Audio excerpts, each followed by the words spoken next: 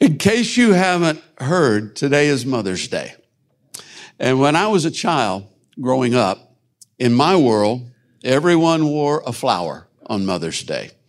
If you were a mom, you wore a corsage, assuming that, the family could afford one. And if things were going particularly well for the family financially, you wore an orchid, which was a really big deal. Everyone else wore a rose. You wore a red rose if your mother was still alive. You wore a white rose if your mother had passed on. And today I have two roses. One of them is for my mother, Margaret Rebecca Meek. She was an intelligent, talented, beautiful, loving lady, and I was very blessed to be her son. The other is for the mother of my children, Margaret Haley Meek. She was an intelligent, talented, beautiful, loving lady. Margaret Rebecca Meek passed at the age of 84 in 2004. Margaret Haley Meek passed at the age of 64. She didn't want anybody to know that, but I don't think she'd mind at this point. And as most of you are aware, it was last year. If you were to wear a rose today and you have the privilege of wearing a red rose, then let her know how much you appreciate her. Let her know how thankful you are. Call her. Go see her if you can. Maybe even write a note or something with pencil and paper. And you may say, well, there's some issues. We all have issues. We have issues underlaying our issues and overlaying our issues and behind our issues and to the sides of we have a complexity of issues, every single one of us. And the only thing that can cut through that Gordian knot is love. It's the greatest of these. And it's the best you can do. And so I encourage you today to do the best you can do. I'm not able to make a call or go see or maybe write a note that I can pass on. All I can really say is, Happy Mother's Day, Margaret and Margaret. Back at the first of the year, I made out the speaker schedule for the first half of this year. And I was pretty excited about the guy that I had coming up in the second Sunday in May. I wasn't aware of all the stuff that was going to go on, and a lot of stuff has gone on. But I'm still pretty excited because he always brings something rich, always brings something good. Our speaker for today, Elder Mike Priebe. Thank you, sir.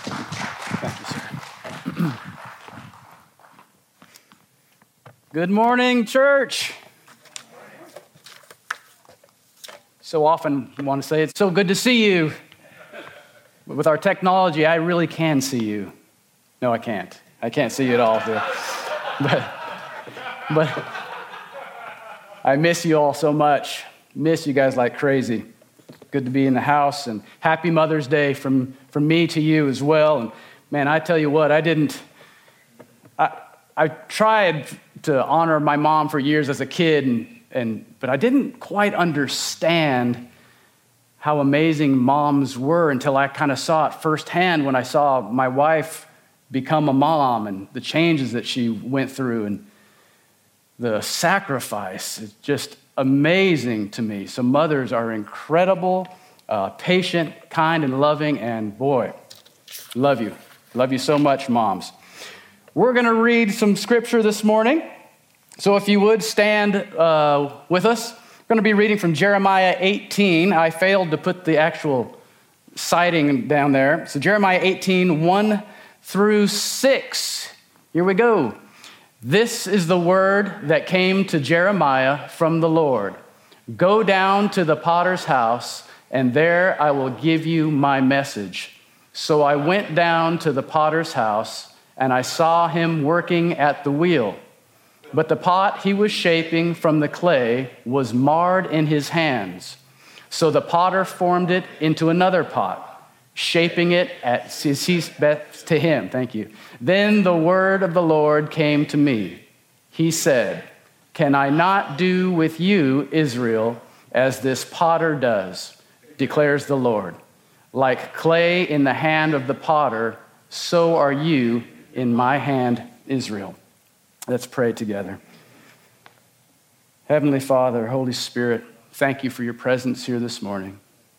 God, we want to learn, we want to grow. Have your way with us this morning. We thank you for your word and the power that's in it.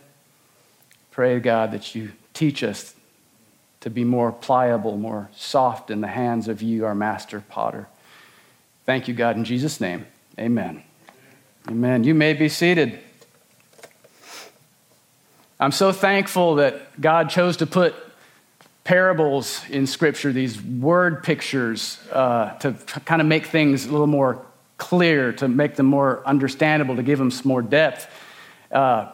This particular one is one of my favorites, but frankly, there are some parables that I still don't totally get. I kind of still scratch my head and go, okay, I still need some work on this one. But this one, the potter and the clay in that relationship, seems to make a little bit more sense to me. And maybe after I'm done talking today, you'll go, no, it still doesn't make sense to you, Mike. But maybe it will.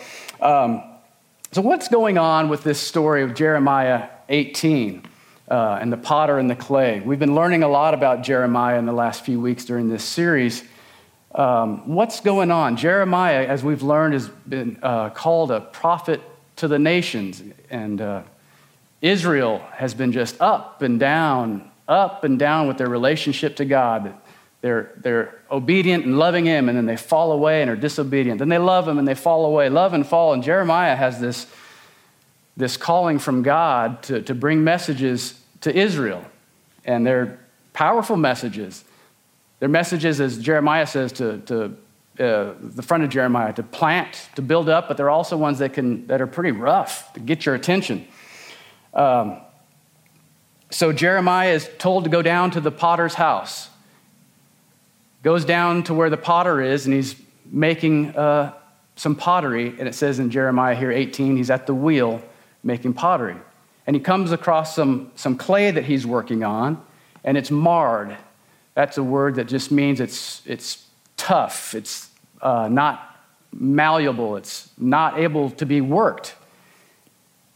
And he decides to make something else out of it that's usable, that he seems that's best fit. So I thought what we'd do today is talk a little bit about the potter and the clay and the relationship, because we don't use pottery a whole lot today that's handcrafted like in Jeremiah's time. They were very familiar with it. It changed, it revolutionized the society, pottery did. But the pottery that we typically use is, mass-produced. It's not handcrafted. So people that are watching today that don't totally get this picture story of pottery, I'm going to explain a little bit to you. So we have the potter. We have him sitting at a wheel. That's like a big stone that spins, a circular stone that spins. He's usually by his foot, or he'll spin it by hand, or there's other mechanisms. And the clay that's right in the center of that wheel, it has to be in the center. Otherwise, if it starts coming off a center, you get a misshapen bowl. But the potter is there. He'll jam his elbow into his side and push against that clay to keep it centered so he can form it. So there's the wheel, there's the clay, then some of it can be marred like we read in Jeremiah 18, and the potter will cut that out with his knife, rip it out, and continue to form it. Sometimes he can fix that marred clay if he adds stuff to it, soften it up. He uses a knife to cut away the excess that just doesn't belong in this piece of pottery that he has in mind. He uses water, uses his hands to put water all over the piece of pottery, the clay, to smooth it out, to soften it. He uses a kiln. He'll throw it in what's called a kiln, or like a big oven. And sometimes they'll also, back in those days, they would put it into a cave and just air dry it for a long period of time. Or they'd use a kiln to harden the clay. So what I've so cool about this story is that we go back a couple weeks to Pastor Barbie, and she was talking about Jeremiah from Jeremiah 1, where he was called by God. And he says, wait, you got the wrong guy. I don't speak good. I don't talk well. I'm not experienced. Don't use me. And as Pastor Barbie said, Moses already tried that. He already tried that. It's not going to work. God and his beauty, his love, he goes, wait a minute, Jeremiah. I'm going with you. I'll give you the words to speak. And he says the same thing to us. He's always with us. We can be strong and courageous, not in our own strength, but because he's with us wherever we go, as it says in Joshua. So Jeremiah here is being taught early on to be pliable in the hands of God. Jeremiah didn't want this calling. It didn't sound like, he didn't think he was ready for it, but he learned early on that he had to be pliable and yielded to God. And so he has this message to bring to the people of Israel to be yielded to God, to be moldable. He's like, I'm going through this too, guys. Trust in the Lord. Let him mold you and make you. Be soft in his hands. So when we study Scripture, we look at Scripture like this and we go, okay, well, this was written to a specific group of people. Does this apply to us? Because sometimes there's promises that go, well, that's a promise to them. Maybe that doesn't apply to us. But the beauty about this idea, this picture of a potter and a clay is woven through Scripture in the Old Testament and the New. And this idea of God being the potter and us being the clay does apply to us as well. As a matter of fact, if we go on back a book in Scripture to Isaiah 64:8, it says, "Yet you, Lord, are our Father. We are the clay. You are the potter. We are all the work of your hand." And don't miss that the beginning of that says, "You are our Father. You are the potter." He's a father that cares. He's a father that loves. He's a potter that has our best interest in mind. So I thought what I'd do is talk about these moving pieces of the potter's house. If we take ourselves back to the potter's house and look at some of these things and see how they apply to our lives. I think there's some great application to some of these moving parts that we see in the potter's house. So let's go back to the wheel, that round thing that spins in place and keeps the clay in the center. I think, to me, it's a perfect picture of the world we live in. The earth itself, yes, spins, but the world we live in, there is stuff spinning around us all the time. And it just seems to go, as I get older, it seems like it's spinning faster and faster with the amount of fear, hype stuff, distractionary stuff. There's stuff spinning around us all the time. And as God, as our master potter, he says, I want you to stay center. I want you to stay focused on me. There's this thing called centrifugal force. I don't know if you've ever studied that, but we had this ride at the Los Angeles County Fairground in Pomona that I used to go on. And it was this big, like a hamster wheel thing, but it was huge, and you'd go stand in it. I don't know if they still have this. You stand in it. There's no straps or anything. There weren't any straps. There were these handles you held on to, but then you're standing there against this metal cage, and it would start spinning real fast. And then you'd feel yourself kind of getting sucked up against the wall. And if that wasn't fun enough, it went up on its end like this. So it had all these cute little human beings going around in this circle, stuck to the wall. That's crazy. You couldn't pay me enough to do that now. But that's centrifugal force. It pulls us away from center. And God is going, I know there's stuff in this world that's going to pull you away from center, but in his grace, he doesn't say, stay centered by yourself. He says, I'm here to help you become who I've called you to be so you can do the things I've called you to do. And I'm here, if you will allow me to, I'm here to help keep you centered. It's a beautiful, beautiful God that we serve. Carrying on with the clay, there's a verse here in Psalm 37:4. Say, what does this have to do with potter and the clay? Delight yourself in the Lord, and he will give you the desires of your heart. I was talking to my friend Rodney Boyd this week, and he talked to me about this verse, and he said that delight yourself in the Lord, is really that same picture of the clay in the potter's hands. It's a yield yourself to the Lord, soften yourself to God's pressures, to God's sovereignty. Let him do what he wants to with your life, and he will give you the desires of your heart. He will form those desires into your heart. I want to talk a little bit as we camp out here on clay a little bit, this marred clay stuff. This tough stuff that kind of gets in the way of what the potter is trying to do. And I thought, why don't we talk about somebody in Scripture today that had some marred clay in his life, and how did he respond? How did he respond to it? So we're going to talk this morning about King David and one of the most famous, unfortunately, famous sins in Scripture, with him and Bathsheba. Kids, if you're listening, there's a great VeggieTales series, a show called King George and the Rubber Ducky. It's a good one. And I watched VeggieTales a lot before the kids came, and I was so happy that we had kids, so I had more excuses to watch VeggieTales. But King George and the Rubber Ducky is about King David and Bathsheba. See, King George, played by Larry the Cucumber, already had a whole bunch of rubber duckies. But he saw this other rubber ducky down on the rooftop below. And he said, I have to have that rubber ducky. Unfortunately, that rubber ducky belonged to a cute little asparagus named Thomas. And it was his only rubber ducky that Thomas had. But King George took that rubber ducky away anyway.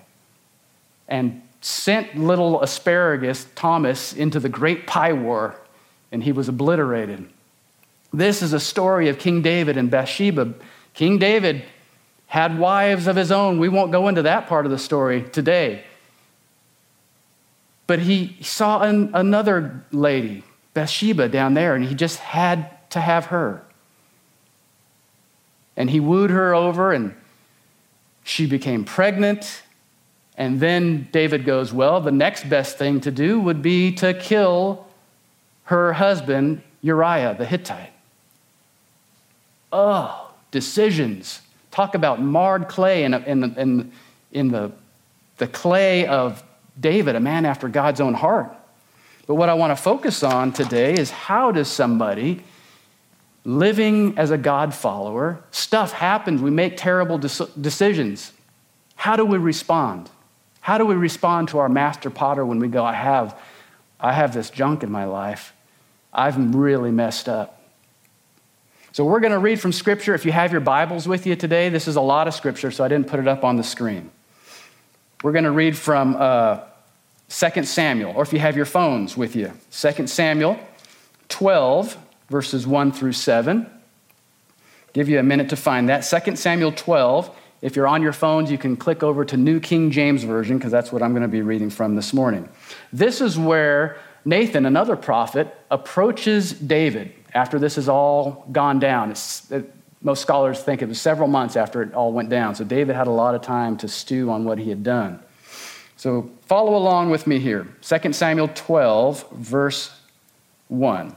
Then the Lord sent Nathan to David, and he came to him and said to him, there were two men in one city, one rich and the other poor. He starts to tell David a story.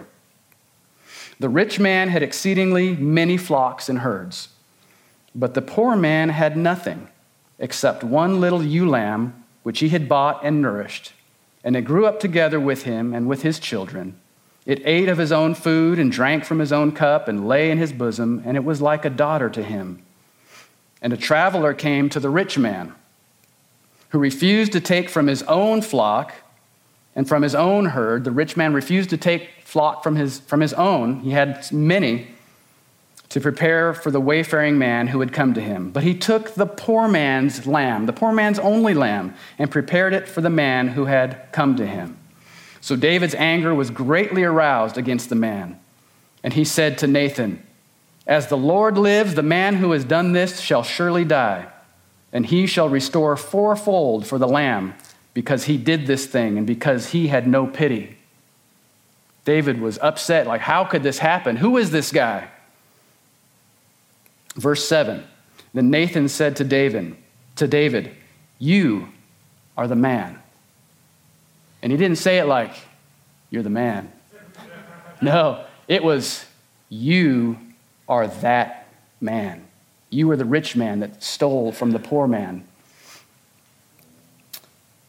Thus says the Lord, continuing verse 7, God of Israel, I anointed you king over Israel, and I delivered you from the hand of Saul. We'll skip down to verse 10. Now therefore, the sword shall never depart from your house, because you have despised me, and have taken the wife of Uriah the Hittite to be your wife. Thus says the Lord, behold, I will raise up adversity against you from your own house. Cause and effect of sin. There is cause and effect of sin. And if you read on about the sword that didn't leave the family of David and the fighting with his children, his kids, there was death, there was terrible stuff. Go on to verse 13. So David said to Nathan, I have sinned against the Lord. And Nathan said to David, the Lord also has put away your sin. You shall not die. Skip on over to a different chapter, Psalm 51, if you will. Psalm 51, one of my favorite chapters in Scripture. This is the response now, David's response to Nathan after he had been approached and called out for this sin.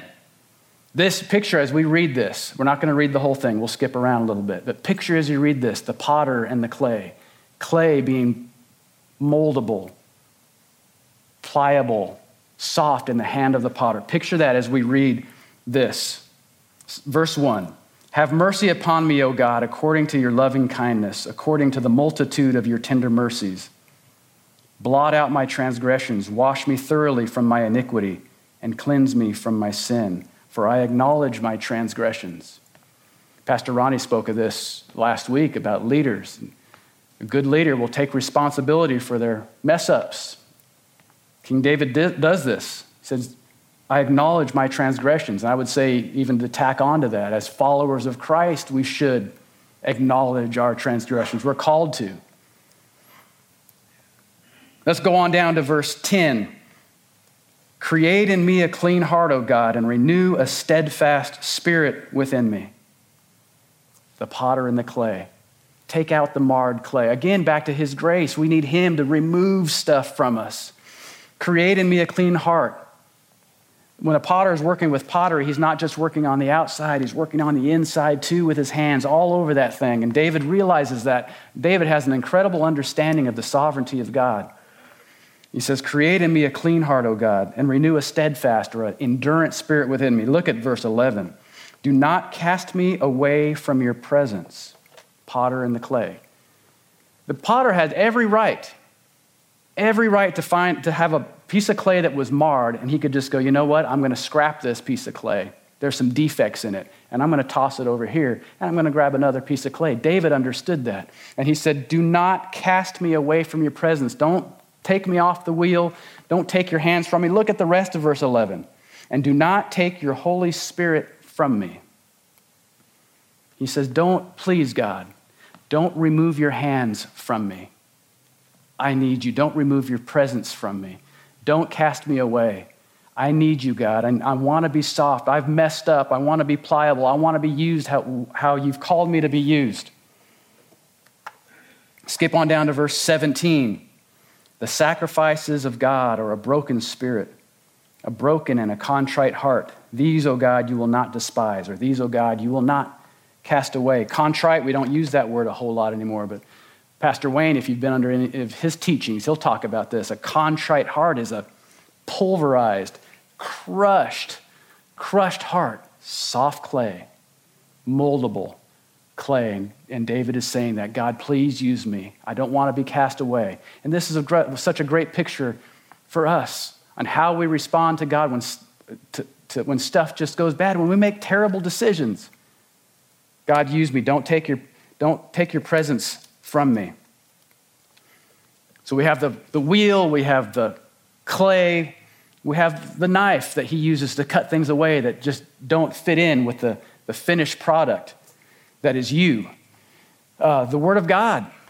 Hebrews 12 talks about the Word of God being sharper than a double-edged sword, cutting and dividing. The knife is one of the potter's most effective and invasive tools that he uses, but it's so important to cut away stuff that doesn't belong, that distracts, that takes away from the beauty of the finished product. And he uses water to soften the clay. To me, it's a picture of the Holy Spirit. Me, it's a picture of the love of Jesus Christ. He goes, you want to be soft? Ask for more of the Holy Spirit. Let me pour on more of the Holy Spirit in your life. Let me soften your heart. Let me convict you of some things. Let me permeate you. Let me permeate your clay with softness so you can be used. I have a special piece of pottery here this morning. This one here is very special to me because it was made by my dad, Gene Preby. It's got his name on the back even. This is a special piece of pottery. Now, this one wouldn't have been turned on a wheel. But, I have a picture of this you can see it closer too. But you can see on the bottom of this thing, there's some rough edges. It's, it's serrated on the bottom, I guess you'd say. This is designed for a very special purpose. For my foodie friends out here, if you take a clove of garlic and you scrape it on the bottom of this, just scrape away, scrape, and then you take some olive oil and you drizzle it in there, and then you take some balsamic vinegar and you drizzle it in there, and you take some good fresh warm bread and you dip in there and eat it. Oh, it's heavenly. It's heavenly because that's what this was created for. It was created for that unique purpose. And my dad, who's watching today, gets great joy from knowing that this piece of pottery that he made is being used for the specific purpose that it was made for. And it gives us joy. You've been created for specific purposes by God, just like Jeremiah. Just like Jeremiah, before you were in the womb, before you were in your mom's womb, he had a plan for you. He had this idea of how he was going to form you. Can we be yielded to him? Can we be softened to him? Can we allow him and trust him that he's forming us into something beautiful? We're all called to glorify God. We're all called to give him praise. And how we do that can look a little bit different depending on how we're created. But we're all called. Ephesians 2:10 says, "For we are his workmanship, created in Christ Jesus for good works, which God prepared when? Beforehand, that we should walk in them." We're all his workmanship.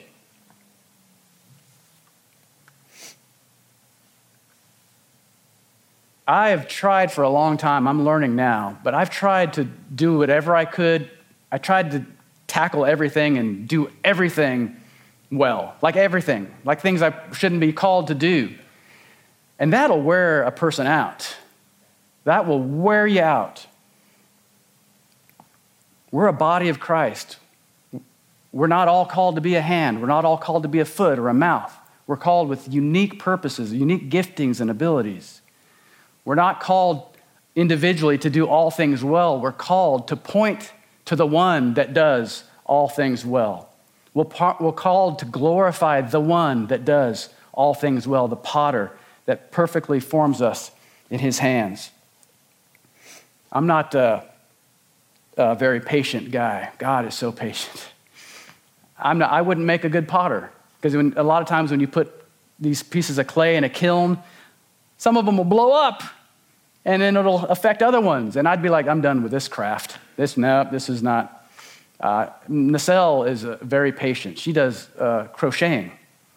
And she'll crochet and she'll be watching TV or something, and then she'll just go, uh-oh. And for those that crochet will understand, she saw a little glitch. That's right. And then what does she do? Yep, pulls it out. All the way back to that little glitch, all the way back to that little piece of marred clay, and starts over again.